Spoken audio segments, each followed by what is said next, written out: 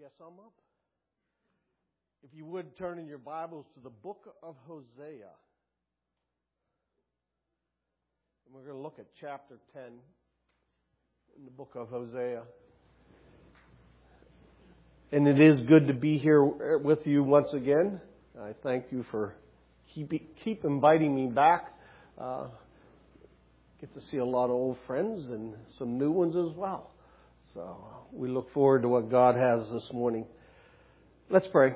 Oh, Heavenly Father, this morning as we open your word, we come with anticipation, we come with excitement, we come with the desire to know you a little bit more. And we thank you. I pray as we prepare to hear from you, not me, but the words that you have put in my mouth and on my heart, that we'd be able to put away the distractions, the cares, the concerns for these next few moments and just be able to focus on you and your love for us, O Lord. I thank you. Prepare our hearts even now as we prepare for communion, that all of it will bring glory and honor to you. And we thank you. In your name I pray. Amen. We're going to look at chapter 10, and the book of Hosea is a book of a prophet. It was around the years of 752, 722 BC when he prophesied. And like most of the prophets in the Old Testament, it wasn't always good, the message that they had. Okay? Even today we don't have prophets to foretell. A prophet today is considered one who would foretell. In other words, preach the word, what God has already given us, because He hasn't given us new words. But did you ever notice that when somebody says, this is what the Lord says to me, you kind of go, okay. You're cautious, right? You're kind of like, okay, where's this person come from? Unless you know them well enough to know that they're not somebody that's out there or you know, doing something that caused them to have this dream or whatever. But imagine what it would have been like for the prophets to tell in the Old Testament what's going to happen, and this is going to happen. To tell them it's not good news that they're going to hear. The prophet Hosea, throughout this book, there's times of judgment that he's going to pronounce on the Israel. This is the northern kingdom that he's going to give the prophecy to, the northern 10 tribes, that after they broke up the division, the northern 10 tribes, they kind of drifted away from God. And even though they're God's people, God kept trying to call them back. Calling them back to Him. And doesn't He do that today? I just finished up, I meet with a group of men on Wednesday mornings, and we just went through Hosea. And it's kind of like we don't get real deep, but we skim the top. But there's 7 of us, and we come from different backgrounds, and you get different perspective of how they feel or what they think God's Word's saying. And when they get too far one way, I try to reel them back in and say, nah, this is kind of what God's saying here. You know, it's in a Presbyterian church, but I don't hold that against them.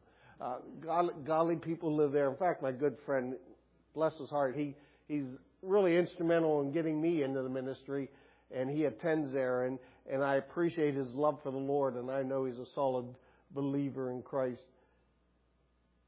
But we look at this, and in our conversations, man, we were always, when we went through this book, boy, you could replace some of this where it says Israel and replace that to America, to this country, to this world today, where we stand, where we are. I mean, come on, we all look around us and we see, you hear the expression, and we're not the same that we were 50 years ago or 20 years ago. Okay? So times change. We know that. But one thing doesn't change, and that is God. Another thing that doesn't change is His love for you and I. Something else that doesn't change is what He requires of each and every one of us in our relationship to Him. And we're going to get down through this verse by verse here, these 15 verses, and you're going to see that, wait a minute, is God speaking to me today? Is He speaking to the church? You know, it's always easy when you're sitting here in a sermon or a message from God and you're going to say, oh, I wish so-and-so was here to hear this message. Or hear what God's saying. This is speaking right to them. But just remember, when you point the finger at somebody else, somebody's pointing back at you. And so we got to take it all in stride. And we got to look at it not only on a personal level, but on the church level and even as a national level. And what we see here is Hosea calling to the people of Israel, listen, you better take note. Take an assessment of where you're at.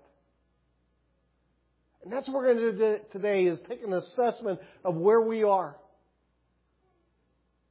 And as I said, if you look back in the previous chapters in this book, you'll see that Hosea has told them what they've done wrong, where they've gone astray.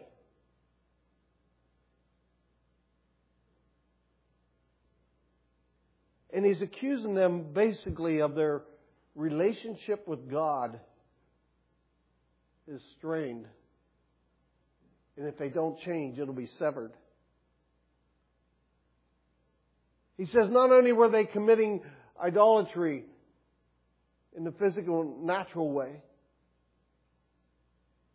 but they were also committing spiritual adultery. And he says they both go against God's law when we break it knowingly in our hearts. It hardens our relationship with Jesus Christ. You know, when we sin, and it always starts out small. Oh, man.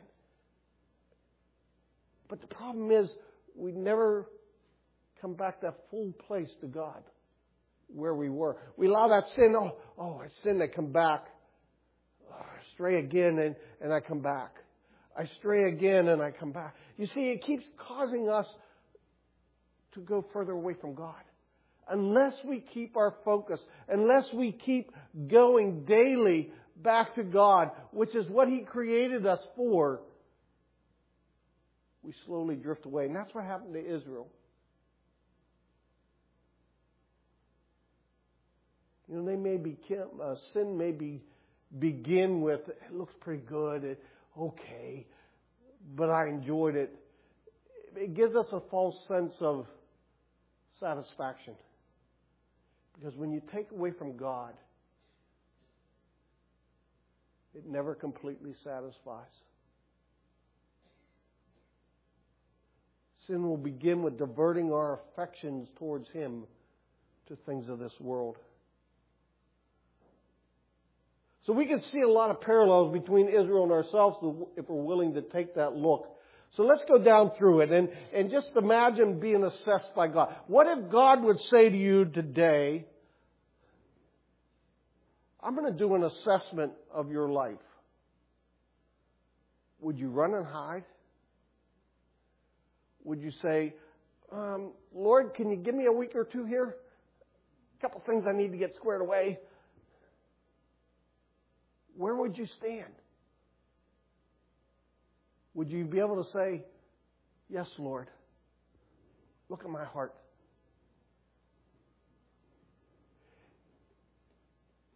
God said to Jeremiah, the heart is deceitful above all things and beyond cure. Who can understand it? The Lord searched the heart and examined the mind to reward a man according to his conduct, according to what his deeds deserve. And let me tell you this, so you don't feel like, preacher's pointing his finger at me. We're all that way. God knows our hearts. It's deceitful. Only God can cure it. So in Hosea 1, it says, how precious Israel is a luxuriant vine loaded with fruit. But the richer the people get, the more pagan altars they build. The more bountiful their harvest, the more beautiful their sacred pillars. You see, what Hosea was trying to say is, Israel, look, God has blessed you. You know, go back to when Moses was taking them into the promised land. He says, I'm going to give you a land of milk and honey, filled with milk and honey. He says, you're going to go into land filled with houses that you're going to take that you didn't build. Grapevines that you're going to harvest that you didn't plant. Wells you're going to drink of and water your cattle and livestock with that you didn't dig.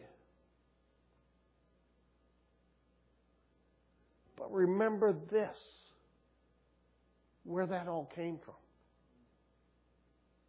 I look at us today. We live a very affluent life. In the world's standards, we're probably in the richest 20% of the world's population. Sure, we may say, well, I'm not that rich. I'm just barely making ends meet. Yeah, but in the world's standard, do you have a house over you? A roof over your head?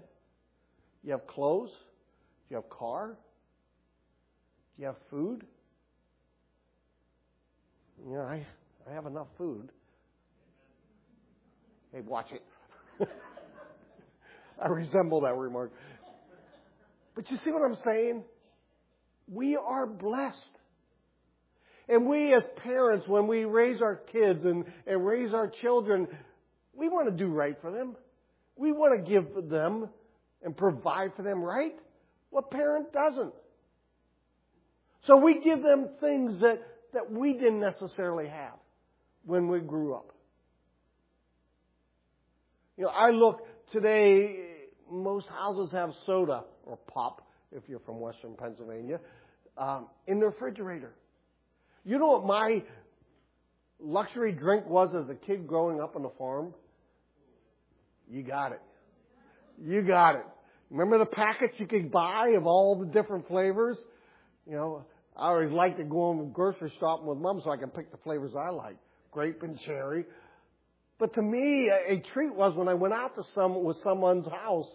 And I remember this one gentleman we went to go to, and we would go to his house, and he had an old player piano down in the basement, which I loved to get out and play with. I mean, he had a refrigerator, and it was stocked full of Lehigh grape and orange drink, and I'm like, wow, and I could have this, you know. To me, that was something special.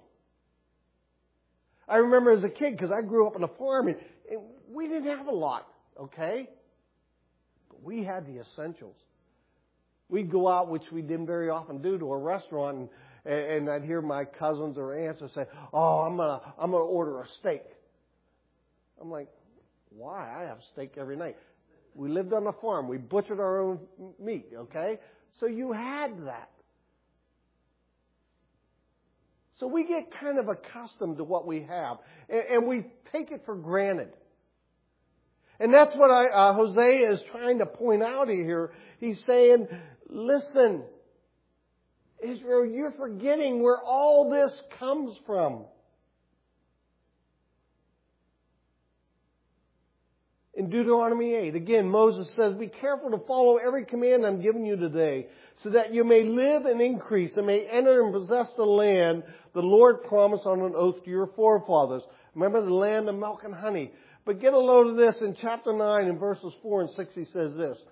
After the Lord your God has driven them out before you, do not say to yourself, the Lord has brought me here to take possession of the land because of my righteousness. You see, God knows our hearts. God knows that when He gives us up, when He blesses us, we almost feel entitled. Oh, God really loves me, you know. And we think higher of ourselves than we ought to. But God's saying, yes, I want to bless you. I want to give this to you. But remember who gave it to you. Different times in Scripture, God will say, oh, what? You think it's because of your works? Because it's something you did? What's Ephesians 2:8-9 say? Not by works of righteousness which we have done, but according to His mercy. We're all sinners. Paul says in Romans chapter 7, I know what I ought to do, and I want to do those things that God wants me to do, but I can't. I do the things that I don't want to do. You ever feel that way? Man, we struggle with that. And here's Paul, the great apostle, and he says, man, I struggle with this. See, things haven't changed. Even when Christ came to earth and walked, the Israelites, the Levites, the Jews, the Pharisees, the scribes, what did he call them? You stiff-necked bunch of people. Because we get so caught up in ourselves and thinking more of ourselves than we ought to. In verse 2, it says, the hearts of the people are, my verse says fickle, which is in the NIV, it's deceitful, which means divided. They are guilty and must be punished. The Lord will break down their altars and smash their sacred pillars. That word divided was usually used, the common word used in dividing up of land. But a divided heart is a deceitful heart because it pretends to belong to God when it really does not. The heart has a slippery slope. When we allow sin and when we allow that divisiveness to happen. It's like walking in a mountain stream and you slip on the stones. They're not very smooth or very rough. You don't get your traction. You know, when our hearts are divided,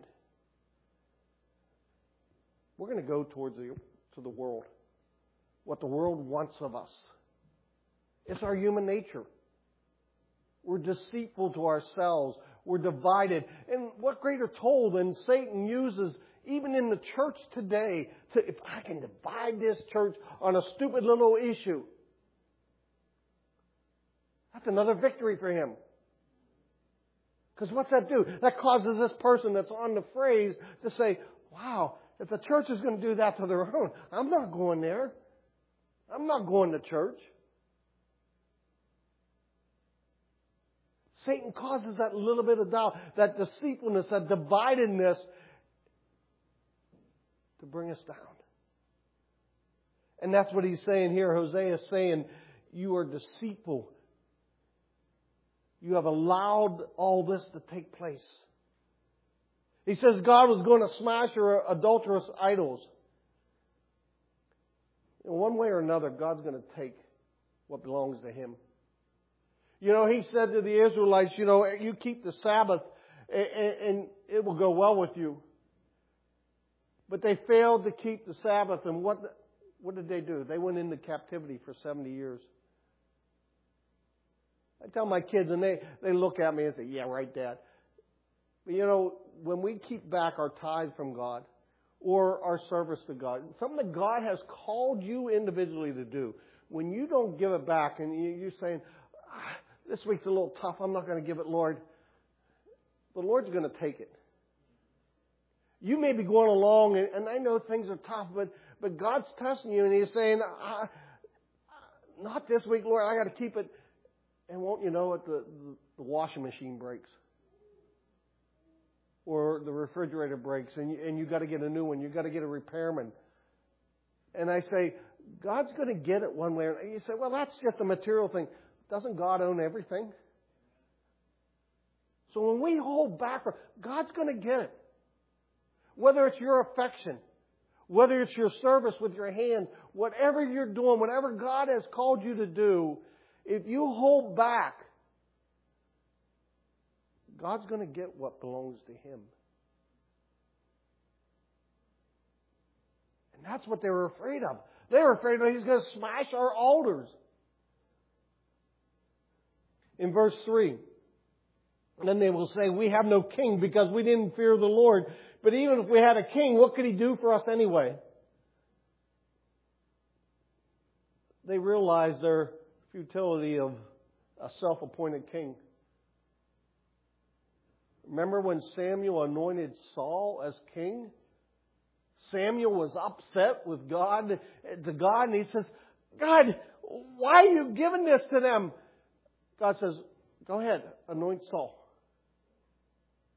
But they will realize that a human king is nothing like me.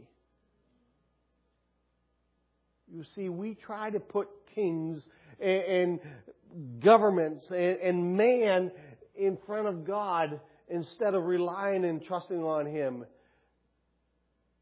Wow. When are we going to wake up? When are we going to realize that there's only one God? Israel had sealed their own fate by virtue of their choice to trust an earthly king rather than an eternal king. In verse 4, they spout empty words and make covenants they don't intend to keep. So injustice springs up among them like poisonous weeds in a farmer's field. I wasn't picking on them, really. There were lawsuits among them over frivolous stuff. They were deceitful and dishonest. They couldn't even keep their promise. Have you made a promise to God and not kept it? You know, we come and eat the bread and drink of the cup, and Paul tells us in 1 Corinthians that we ought to examine our hearts before we eat the bread and drink of the wine or the cup. Do we have aught against somebody? Did we not forgive somebody? Did we promise someone something and not fulfill it? Instead, we get caught up in the frivolous stuff. All the lawsuits. It's like he says, the poisonous weeds spring up. When I grew up, I started working for a guy, my old neighbor on a farm. And in the spring of the year, one of the jobs I didn't really like, but I knew why he had to do it. It was the time between, you had the winter wheat coming on and hay wasn't quite ready to be harvested yet. So it was before, some of the planting was done, the plowing and the harrowing and all that sort of stuff. When things were starting to get high and you look out across the field, do you ever look out across a oats field that's ready for harvest, the golden color it is, and every so often you see this brown weed sticking up in it? Those are called docks, and they spread like wildfire. If you don't get rid of them, the next year your field will be overtaken by them.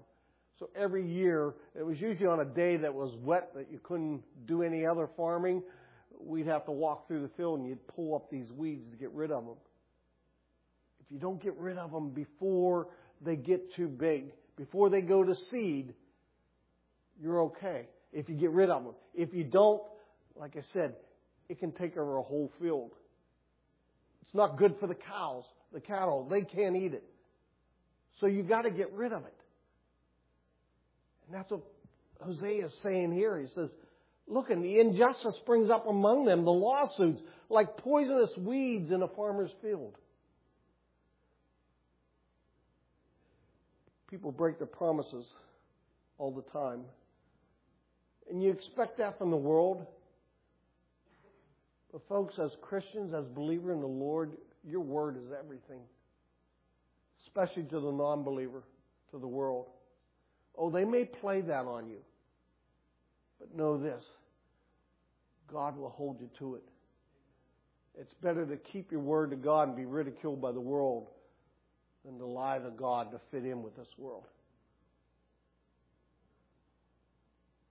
In verse 5, Israel was in love with their altars. It says, the people of Samaria tremble in fear for what might happen to their calf idol at Beth-aven. The people mourn and the priests wail because its glory will be stripped away.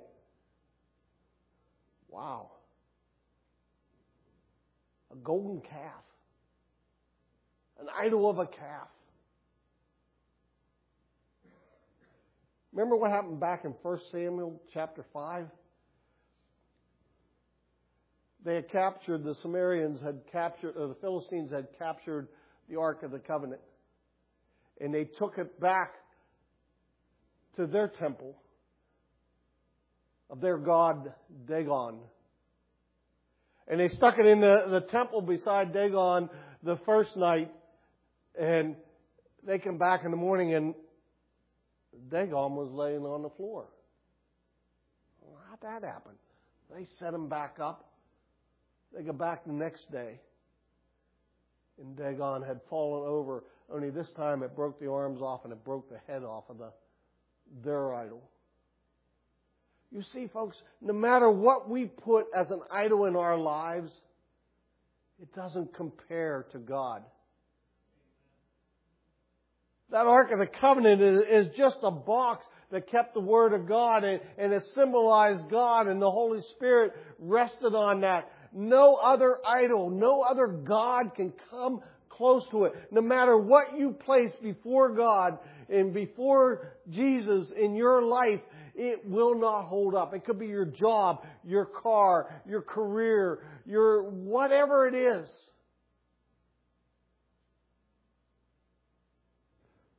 I laugh and I sit and tell people and they say, oh, that ain't true. You know, you talk to people that are rich. They're really only one day away from being bankrupt. I say, oh, no, if you plan... No, with the way the market is and the way society is, nothing guaranteed that you'll be rich tomorrow. So if you're putting your hope... And trust me, I'm not saying don't plan for your future. But are you relying on that instead of relying on God? That's a false idol. God can take it away. In Hosea 4:16, they worshipped a heifer, so God called them a stubborn heifer. You know, when I grew up and I was in 4-H, I raised baby beef. And one year I had a reserve grand champion. Okay? But that was the most ornery, stubborn beef I had. And I was in it for like 6 years.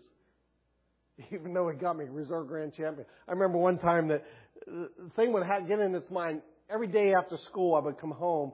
I would have to walk it for about a mile one way and then bring it back.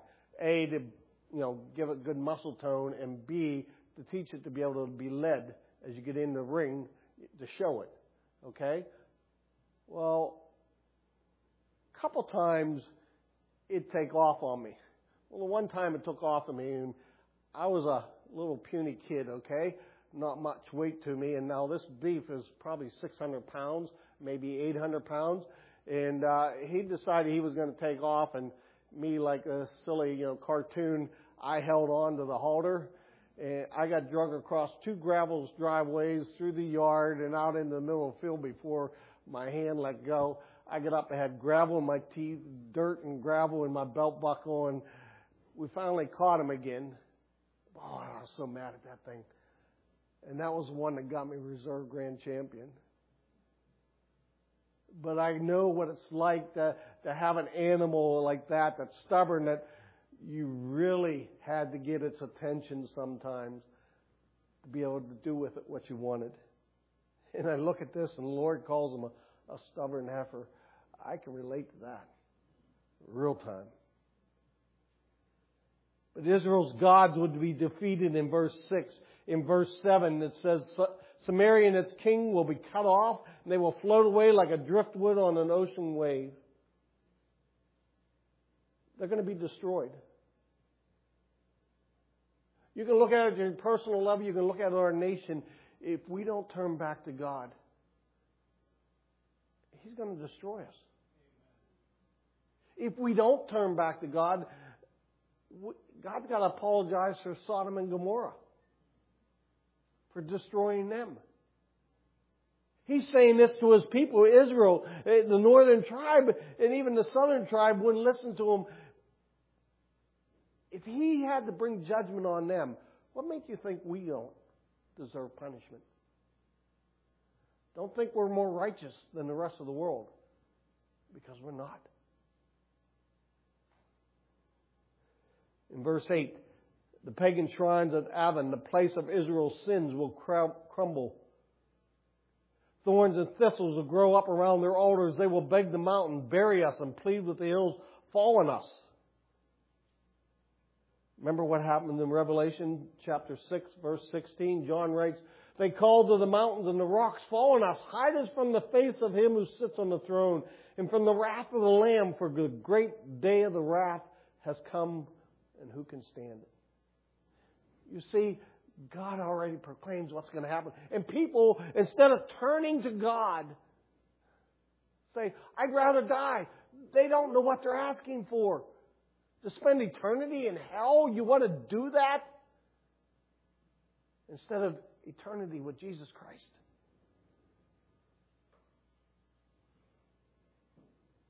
We got to pay attention. Israel in verses 9 and 10 will now reap what they had sown. We may look at it and you may think you can get away with it for a while. Remember, God's slow to anger. But He will bring justice. We need to be looking at where we are. God made it clear that even though it would be another nation, Assyria, that will conquer Israel, just know this. God's behind it. We look around us in our world, in Afghan and China, and we fear as a nation China and Russia. And just know this. You may point the finger at an earthly object, but God's behind it. Behind a nation that says, you have a senator that stands up and says, there is no room for God in these hearings. We'll take care of this. That's what's happening. That's what's going on in our Senate and our House of Representatives. They're trying to play gods that they're not. And in verse 10, now whenever it fits my plan, I will attack you too. I will call out the armies of the nation to punish you for your multiple sins, or NIV says double sins. And there's some debate what this really means. But if you look at back in Judges 19 and 20, there was a Levite that went down and he married a woman. He brought her back to her house and she didn't like it. She went back to her father, and I think it was in Ephraim. And 4 months later, he goes down to bring her back. And on the way back, it was getting close to dark, so they came to the town of Gibeah. And they says, let's stay here tonight. Well, they sat in the town square, and nobody would take them in. And finally, a man comes along and says, you don't want to stay here overnight. Please, come stay in my house. He goes and they go inside, they eat supper. All of a sudden, there's a knock on the door. And it was the men of the city came and say, we hear you got some guy visiting you. Send him out. We want to have our way with him. And I can never understand this in that culture. But the host says, oh, no, you really don't want to do that. But here's my daughter and here's his wife. Have them. I'm like, wow, I feel the love. And they raped them, they abused them, they beat them, and at daybreak they threw them on the door, and when they went to leave, they were both laying there dead. So the Levite takes his wife, takes her home, and cuts her up into 12 pieces and sends a piece to every tribe and says, this is what the tribe of Benjamin did to my spouse. It was a reminder that says, are you going to allow this to happen? And that's what it's talking about here. The sin of that city. Those men wanted to do unlawful things. And that's the way they lived. Bethel was another place where they were worshiping idols, that they were worshiping the image of a crafted animal, but not the Creator themselves. How they lived and how they worshiped God is the double sin it's talking about. Another view was the double sin is Israel forsaking God and the house of David. Either way, it's complete disobedience to God. So where does that bring us? In verse 12 it says this, plant the good seeds of righteousness and you will harvest a crop of love. Plow up the hard ground of your hearts, for now is the time to what? To seek the Lord, that He may come and shower righteousness upon you. You see, if we take a look, take an assessment of your life, where you are, and again, as we prepare our hearts to take communion, to eat the bread, it calls us to examine ourselves. Where are you today? What are you sowing in your hearts? Are you sowing righteousness? Not only sowing righteousness towards God, and we live in a life that's pleasing to God, but also to our mankind. Vertically and horizontally.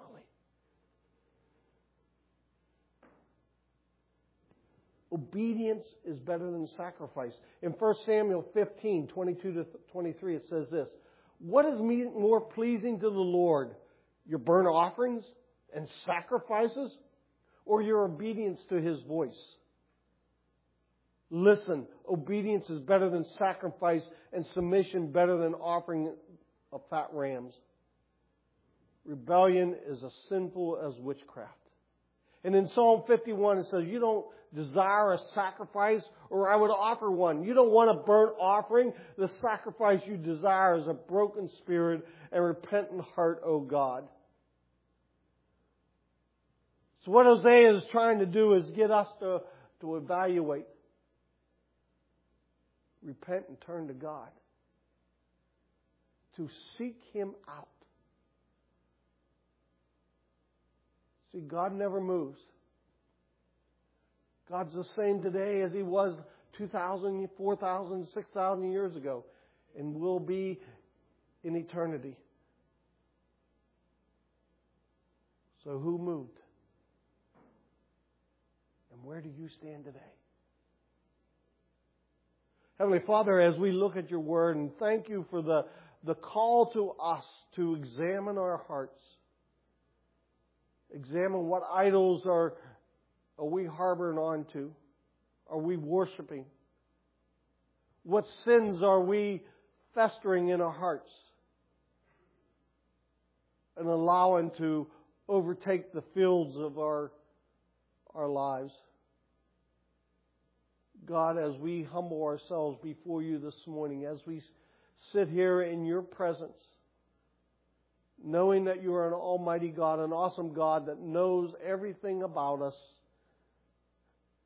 Even though they called out, may the rocks fall on us, the hills cover us. Lord, there is no place we can hide from You that You can't save us from.